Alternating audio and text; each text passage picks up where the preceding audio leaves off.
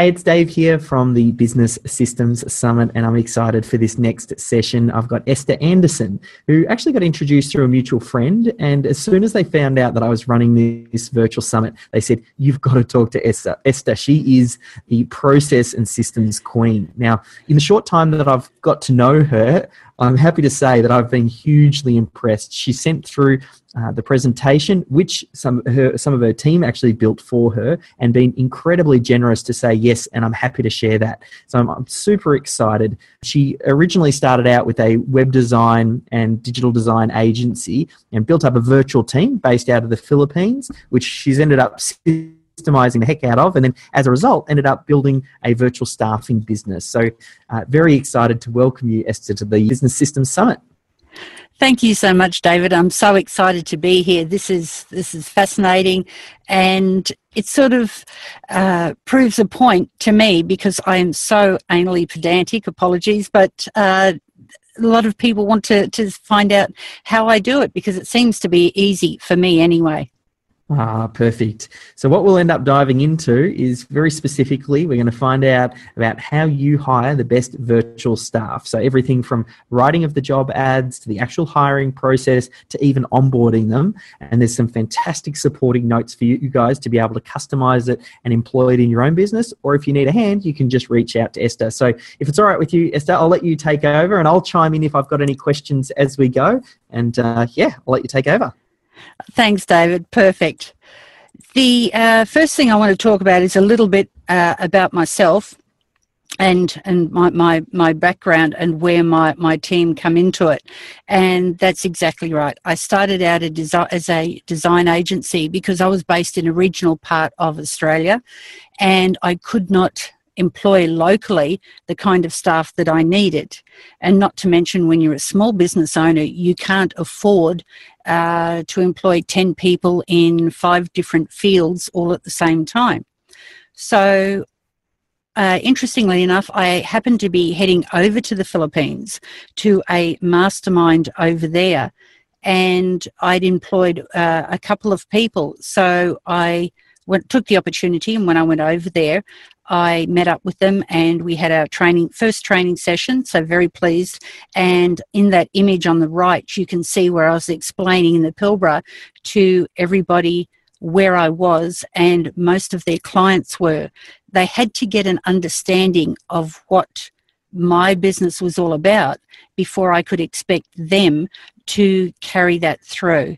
So that was the first of several training sessions that I give out, and now the majority of my staff are all the Philippines, so it's easy enough to keep them together, even though they all work from home. And this is the thing, they're not in a call centre, but we do train everybody the same way. So the biggest issue when you're employing from overseas is that you don't know what you want and you don't know how to carry it through. And it is so different if you're doing employing someone locally. They come, they sit in front of you, and before you even speak to them, you can size them up, their attitude, an impression, what they look like. You look at their resume, you know the names, you know the training standards. And so half of that is already done before the person opens their mouth. And a lot of the time, it's just affirming whether you want to employ them or definitely not. So by putting a process in place, we can actually simplify 50% of that. Because the biggest complaint with outsourcing is they don't understand what I'm saying. They don't know what they should deliver to me. They take too long. They lie. So many reasons I've heard why people don't like outsourcing, and yet a lot of people, go down that road because financial reasons are the biggest thing. So by putting the process in place, we simplify that and we get a standard. Everything has to meet up to standards, KPIs, achieve the goals. And it's really, you've got to twist it so it's a black and white yes or no. Do they qualify? Yes. because then you can just sort of discount things. But a lot of the time, the process is actually to train the client themselves. Now, especially having the virtual staff agency, a lot of our issues are actually with the clients. And so the process, while we roll it out for employing people, it's actually training the clients at the same time. So when we go through all this, it makes it so much easier, and because you don't just want to employ staff, you want to employ almost a joint venture in your company so they work alongside you. So how do we start off with this? Well, you need to start with, what do you actually want them to do? So what we always say, and this is the process that we use when we're onboard clients firstly in the agency, is we take them through a process to exactly what they themselves don't want to do, can't do very well, don't have the time to do. Things like administration, or it might be managing their social media, whether it's human resources, writing content. Now, all those things actually have to have your personality in them, like what tone of voice with social media, or what decision would you make if you're dealing with staff. So going through all that, excuse me, I just have to have a water. Yeah. I get so excited when I talk about this, David, so a lot of people can't keep me quiet. So the first thing that we do is make your own checklist. What do you want to do? And you go through, and then you determine whether you want them just to have a knowledge or a skill set, and how important. You cannot employ one person and expect them to be good at bookkeeping and updating your website and running your social media. So if you're only going to get the one person, what is the most important field that they need to have the skill set in? So when you go through that, you prioritize what you want, and then you can move to the next step, is actually what who you're going to advertise for. Then what you need them to do is, or then you write your job ad. Now, a lot of people use agencies out there. Whatever form of agency, they usually do reference checks as a minimum. Some people just post on open job boards, and that's fine too if you feel happy enough to do that and trust your own. So you write up the job description that you want, but it's not just writing a job description so you get 20 applications and you think, this is great, I can choose from 20 people. You need to write it specifically enough that really you only want 5 job applications, but you have a high caliber of people.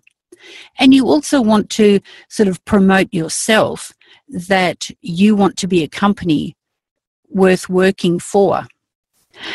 And think about it, even if you are a business of 1 or 2, that's still a company, and you're the CEO of your company. And people from the outside perceive you as a big company. And so you have to live up to your own expectations and your own ideals so you can carry them through to your staff. So, for example, when writing out a job ad, you just don't write, I want a qualified web designer in WordPress, some SEO work. That tells them nothing. But if you write something like dynamic new age agency in the niche of medical services, wants a kick-ass web designer, free thinking, now you're going to get people that are actually that could marry up with you and bring something to the to your company as well. So you write the ad up, you post it, and then you go through and you start shortlisting. When you've shortlisted, then you can start the first initial contact, write them an email, set up a time, explain to them. And one of the things I always explain to the client, is the first interview needs to be by video. I'm surprised how many people, even after employing staff for a year or two, have never seen what they look like. You know yourself, David, words at the other end of a phone, you can't read any excitement or anything into it. So it's like, if you do the same when you do an interview, how do you know if they're nervous or they're just so excited to come and work for you, or they're not the best fit? So we work through, we do the video appointment as the first one. Just a quick question. So we identify, effectively step one is to identify the tasks of the individual, and then step number two, we look at writing the job ad to attract that person, which makes sense. And then step number three, they're going to have to list that ad somewhere. As far as like places to list, do you have any suggestions or recommendations on where to actually get that job ad placed? Well, the most common one now seems to be Upwork. If you go to Fiverr, that's all right for one-off tasks, but not for an ongoing. There are other companies out there, different outsource. I mean, you can Google them. I don't like sort of promoting one above the other, but they all offer different services. So, for example, with Upwork, it's a job board. So you put your job up, they come and apply, and they hold the funds in escrow. So they must do the work to your expectations, then they get paid. But some agencies will take a finder's fee, do the interviews, shortlist, and send them to you. And others, like with my agency, we work a little bit differently, is that you get to interview the shortlist, but then we stand by and we offer ongoing training with our staff, which is very different from others. So it's according to your budget and your requirements, as to what kind of staff or the agency that you go through. Yep, that makes sense. So then that leads us to the next step. Once you've got the job ad up and running, let's say on something like Upwork, or if you're working with an agency, then you'd move to this next step where we actually schedule in the interview. So you'd try and select from your best candidates from those that apply. Now, those that apply on something like Upwork, they write a little note about themselves that they send through to you. When you're running job ads and things like that, do you have a particular method of capturing that inquiry? And also, are you asking, I know we'll have the supporting notes that'll probably show some example job ads, but are there any things in particular that you are asking for or requesting that they do? Yes. When I wanted a marketing content writer, I kept it very short and sweet, directed it to the field that I wanted, and I said, sell me yourself as if you were selling a product. Why should I buy you? And I only got 3 out of the initial 46, I think, that applied, 3 that were dynamic, absolutely. And often you tend to get people that say, oh, Skype me and I'll tell you. Well, they're the first ones that get deleted because they didn't read the job ad correctly. Or sometimes they may ask, demonstrate, show me, previous work. But then you have to be really critical and wary about that, because especially with web designers, they can say that they helped build a certain site and send you there, but because it's not their name, stamped at the bottom of the page, how do you know? So that maybe you might set them a little task, write something in HTML, or how would you go ahead with coding, or have you been a project manager before? And so we have those sort of little questions sort of to really niche down to the standard that we expect. And does that go in the initial job ad, or that's after you get a reply and the conversation continues? No, that's the initial job ad. Because if you go to the second step in that and do that when you start communicating, the first time I put a job ad up, I think I had like 120 replies. And you don't want that. It's just everybody that goes in there and clicks on apply, apply, apply. You don't want those people. You want the ones that actually read the ad and think, do I fit this or not? And because it's such an open marketplace, you haven't got time to even just delete the non-job, true job offers. So that's why I'm only going for 10 applicants maximum. And of those, I'll pick 3 to interview. Yep, perfect. So then that brings us to this one, which is that we're scheduling the interview step 4. Yes. So I usually run them, like if I'm doing 3 interviews, I'll do them one after the other, allowing, say, an hour's break in between. And I always pre-warn them that I want it as a video interview. They have to have a good sound system and not a cafe, because the noise there. Now, when you're doing these online interviews, you really have to think about who you're interviewing. A majority would have internet at home. Occasionally you will get, now this is something that we actually stipulate, is cannot work from a cafe. They must have internet. And in fact, we'll talk about that after their requirements. And so when I speak with them, it may only be 15 minutes online, but I want to see them, hear them. When I set up the interview schedule, I will actually send them a list of questions. And it might only be 4 or 5 questions, but think of it from their point of view. They're nervous because, this is a real interview for a real job. They're trying to put their best foot forward. And especially with countries like India and Philippines and South Africa, you have to think about from their perspective. You are the CEO of a company that's doing an interview, so they put you on a pedestal.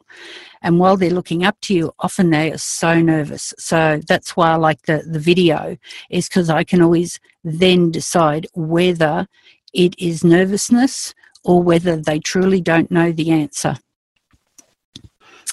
So we set that up with the questions, go online, and then we talk them through.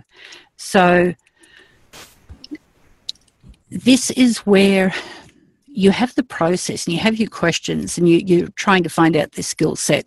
So you will, whether you number it or just tick it from your checklist, you'll make your own comments that they, are qualified for the job. That is the easy part because it's based on their skills.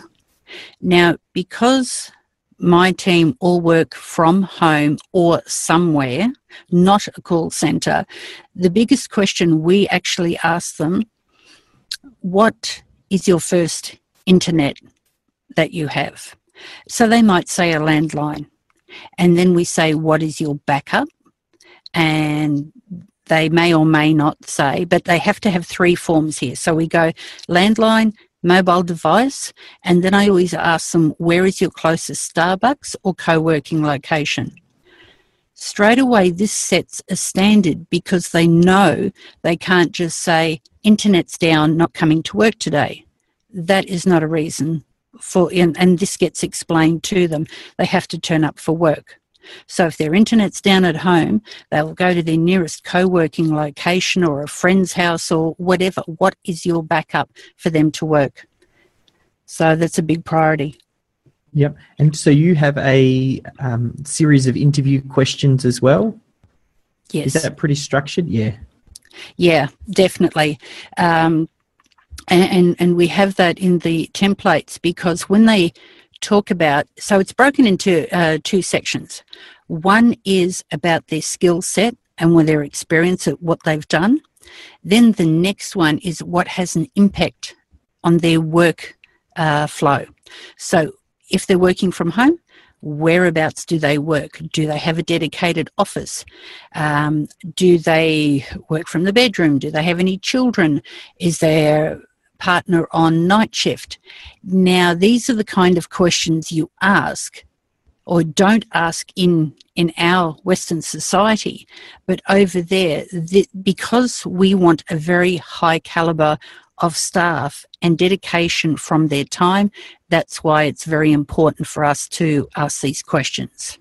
Yeah. And then when we go through everything, we give them opportunity to ask any questions, and we also ask them if they think of anything afterwards, please email us. Now, when I'm doing my interviews, there is not just myself. I have my Filipino HR manager sit in, because she will do the intro before I join the call, and all her reasoning there is to put them at ease. And then if they've got any questions, they can always go back and ask her in case they're nervous. And so that's pretty much the interview process there. Ask about their family. It's all these little things. It then gives you a face as well as being someone interested in them. Then you set the standard for your company, so they know they have to live up to the standard. And then we go through afterwards, and we always say we will get back to you. And it's all, I won't say highbrow, but it doesn't matter whether you're employing a tea lady or, you know, a VP of your company. There should all be a set process. Check it off, because part of you will go, hey, you know, from the heart, I will or will not employ this person. But then you really need to look at your checklist and go, yep, they're an 8 out of 10. Yes, I can put up with one small failing because they're brilliant in other areas. You have to look at that. Yeah, makes sense. So then when we actually go to employing someone, or rather we go through and we decide, we shortlist, go through who we're going to pick, and we'll select someone and say, yes, they're successful, and the others we say, you're not successful at this time, but may we contact you if, you know, in future. Always give yourself a sort of a little bit of a leeway there, because you never know what could happen. So then when we go through and employ someone, depending what the position is, I usually put them on for a test week, and it might only be 10 hours. And so I will pay them and it may only be half the rate of what they're asking. And it's because I want to be sure. So, and it's not being cheap or anything. I pay them for their time. And that's where they get things tested at them, and they get evaluated, and they get onboarded, so they know what they're, I guess, striving for to fit in. They meet the other staff. Even though it's virtually and online, they need to feel like they belong somewhere. So the first week they get paid at half price and or half wage. And then at the end of that, we go, yep, you're great. We would like you to continue on. You will be at X amount for the next 3 months, and you come on as an intern. And over that time, we will provide training. We have training in 2 different sections. One is what we expect them to learn in their own time. And the other one is we will pay for training, and it may only be 2 hours a week, but maybe it's a type of software that only we use. We can't expect them to have the background in that. So we say, right, you need to dedicate yourself and go through. So that leads into that. For the internship as well, do you have a special rate? Because you mentioned for the trial week you do. Do you continue that over the internship period? We do, and that would be... okay, let's say numbers here, and let's say whatever the job is, you know, the job itself is $15 a week. So then for test week, they may get paid $6 an hour, but it's only for 10 hours. It's not meant to work them. It's just to try and find the fit. And sometimes I might even have 2 people onboarded and say, okay, it's a test week. It's only a few hours, but we want to see if you're a good fit. Then when they get put on as internship, it may be that they go to the $10 an hour and they have to work for 3 months. And at the end of 3 months, they have another interview. And if they do well, because with my staff, it's always 3/4 of the wage plus bonuses. And I find that works so much better than paying them for the average work that they do each week. We work very, very differently from others because our bonus system depends on KPIs in the process. Because if somebody does an average job, you pay them an average pay. What about the person next to them that goes above and beyond, brings new ideas to you, is extra creative? This is where we always say your bonuses may be X amount, or they could be double that, or if it's a special project. And then that gives them a sense of achievement, and you too, when something's done really, absolutely amazing. So... But go on. Any questions? No, this is great. Okay. So when we go to onboard our staff, and this is back to when they come on and they're employed. So then they have to fill out quite a extensive form about all their skills. And this is when they're onboarding, because let's say somebody's employed as administration. How do you know that in the future you may need someone that's, like we do have someone that we has a background in SEO, really big time. We never knew about it. But when we go through and we go, what are all the things that you do and what are the things you really like to do?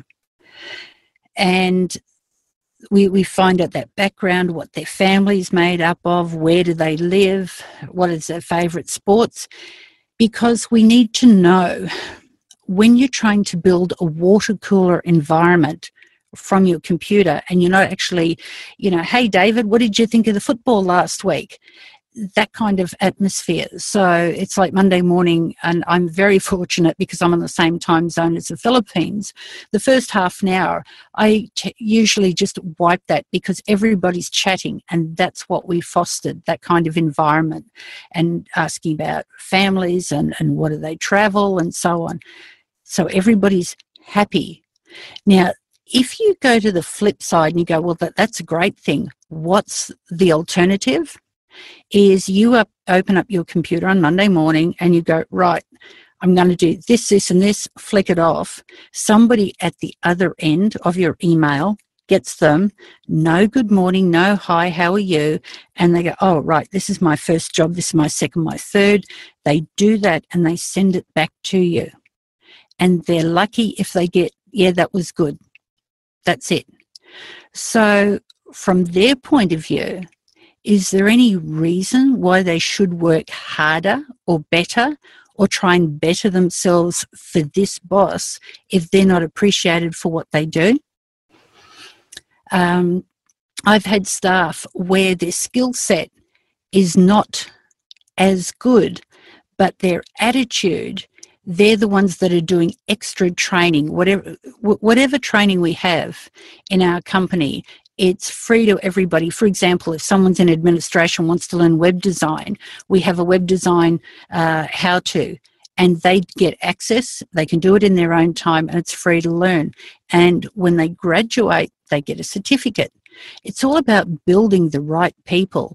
You use your processes 9 out of 10 times, but it's the 10th one that's from the heart, from the gut, from the, whatever you want to call it. You've got to allow, especially in the entrepreneurial world, a little bit of the heart to go in there. But if you allow your heart 9 out of 10 times and you don't follow your processes, you're going to get lots of happy, crappy work, put it that way. So the processes keep me on track because I do tend to procrastinate a lot. So I go back to my processes and I have to lead by example. And that was actually one of the reasons why I put them in place. So then I would be the one having to follow them. And in fact, if I don't follow them, my VA turns around and points it out to me. So you have to lead by example. Love it. That is absolutely key. Like I think it's almost like a positive constraint, forces you to lead by example, and just another really key reason why systems and processes work so well. I love it. And when we do the onboarding, and I mentioned before that whether you have, 2 people in your company or 200, you're still the CEO, the founder, the director of your company. So they get a employment contract that gives them, for example, it'll say this is after the first week, they get the contract and says, okay, this is how much you get paid. This is how we work with our bonus system. And for us, what we actually do in the Philippines, there's a thing called the 13th pay, and that's usually done in December for Christmas. So what we do in November, we actually do staff interviews and reviews. So then their bonus is dependent on the past year, what they worked. They may be up for a pay rise, and then they get the bonus in time for Christmas. So we so they know they can work towards that. So they get their employment contract. It talks about their holidays. Often I see in forums online where people are saying, oh, there's a holiday next week. Do you actually give your people the week off? And I'm thinking, or the day off, but shouldn't you have decided all this beforehand? Because they have lives as well, not just you. And we always talk about we go away for Easter. Well, or you decide to shut down over Christmas. Your staff should be told all this in advance so that they can plan what they're doing as well. So we talk about holidays, and it may not even be paid holidays or paid sick leave. That's up to individual companies. But as long as they know that, yes, that's there, and supporting them, or family leave. If you want them to treat you like a real company, you need to act like a real company. So employment, they have to sign a confidentiality clause, an agreement. That's very big, especially for our bookkeepers, and it would never occur to them to share information.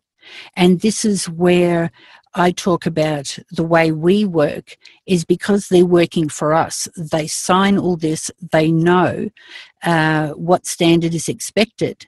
Whereas if you're just hiring from Upwork, for example, you need to put all this in place. So they have the confidentiality. They go through any training, any documentation.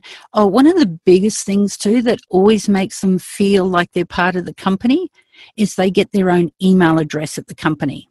None of this Betty Lou at Gmail business. They need to have their own email. And then, of course, if they leave, generally speaking, all the emails will be locked down in that account if you need to get to them, for example.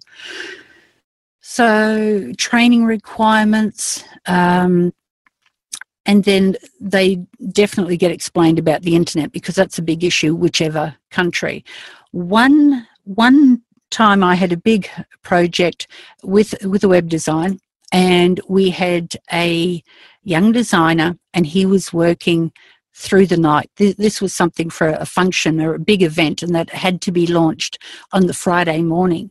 So because we had issues and because he was working through the night, our head developer stayed up online through the night, and I stayed up because I always say lead by example, and I would just check in, make sure they're okay, and it was 2:00 in the morning. His computer crashed. So he lost his internet. He raced to Starbucks. His computer crashed. He raced round to a friend's place, bashed on the door at 2:00 in the morning, grabbed his laptop back to Starbucks and worked through till 5 a.m. And at 9 a.m. the site was launched. Nobody was any the wiser. And the biggest thing, David, you can't pay anybody to do that. That's by employing the right people who've got the same heart as you and that are, want to give their best. So it's a big thing there. Love it, love it. And oftentimes you don't see that type of commitment, as sad as it is here locally. We're obviously Australian-based, and some people who really, really want the job will go the extra mile, just as you would. So I love it, and that leading from the front of the pack. Excellent. Yeah. And so once they're on board and they're worked, don't just sort of let them go off and do their own little job. You need to have weekly meetings. We actually hold a training session once a month in the Philippines. And in Manila, we can get 10 people attend from there.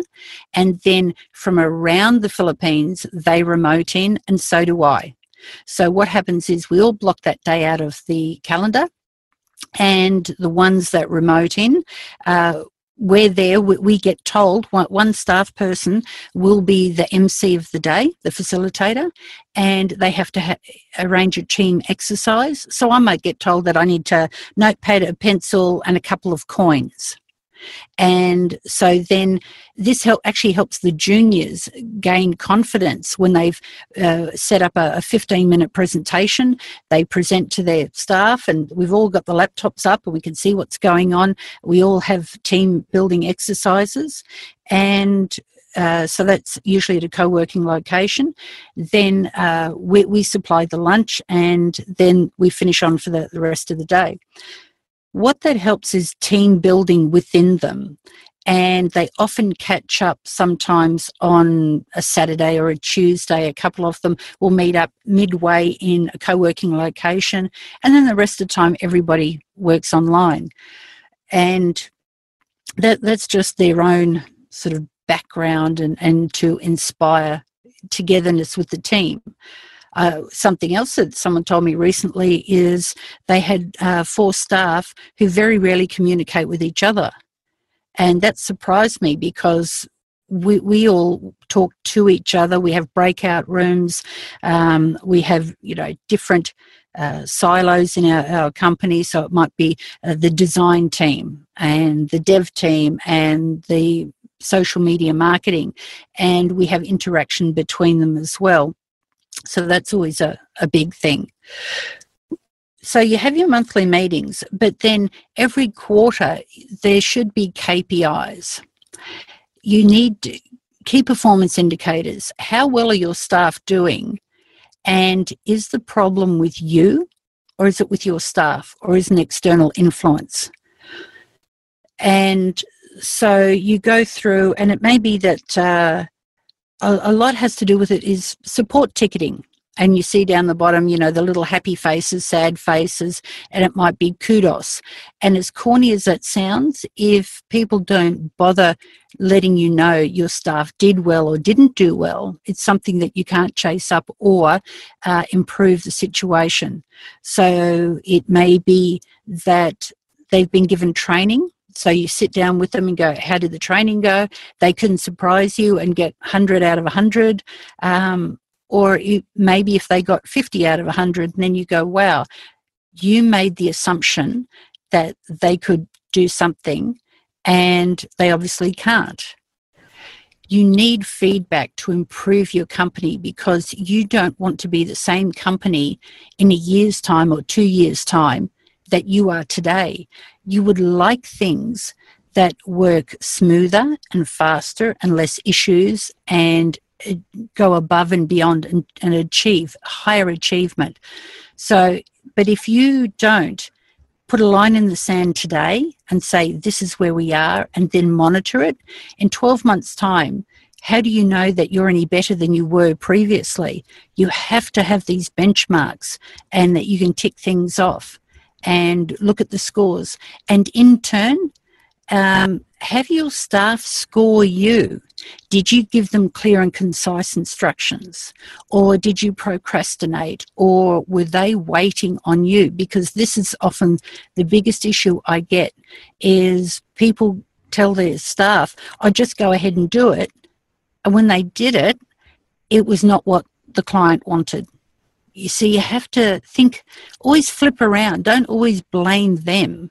I get a lot of that, but how many times does it come across that it's the entrepreneur or the director is at fault because they think they're above the training and it's only their staff that need training? So by having a process, it keeps you accountable to them, they accountable to you, and then at the end of the day, you can sit back and go, wow, we really achieved that. The outcome was above and beyond anything we ever imagined, and it enhances your reputation and your work environment. Yeah, perfect. I know you covered quite a few little points in there. So that's some to do with the initial onboarding and then some almost to do with the ongoing management. Oh, perfect. There's a recap here. Yes. So it's, even if you just start off with an Excel spreadsheet and the numbers 1 to 100, and if you don't know how to write a process, just do a brain dump, and start where you think.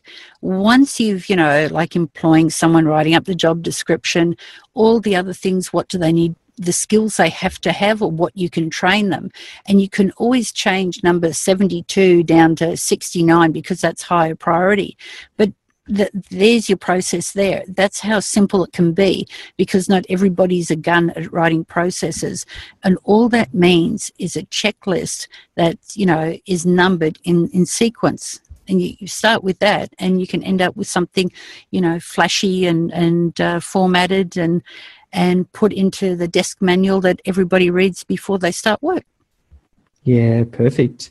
And you've got so many good supporting notes. I've gone through those that kind of give someone an example on how to get started and see what a completed process looks like. Yeah. So, and that it's easy now because whenever there's something that needs to be done, I'm lucky I can ask the team to start up the process, and they may have it 70% done. Then we sit down with a little brainstorming session, and I go, well, these are the things I need to see in there. And I'm very much about working with my team.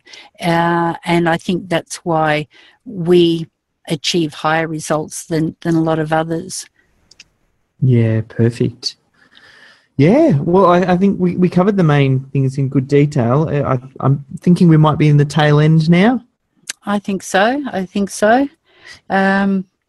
Yeah, if people wanted to find out a little bit more about you guys and maybe even get your help with regards to recruiting staff, or I know you've got some different services that you do offer, where's the best place for them to go?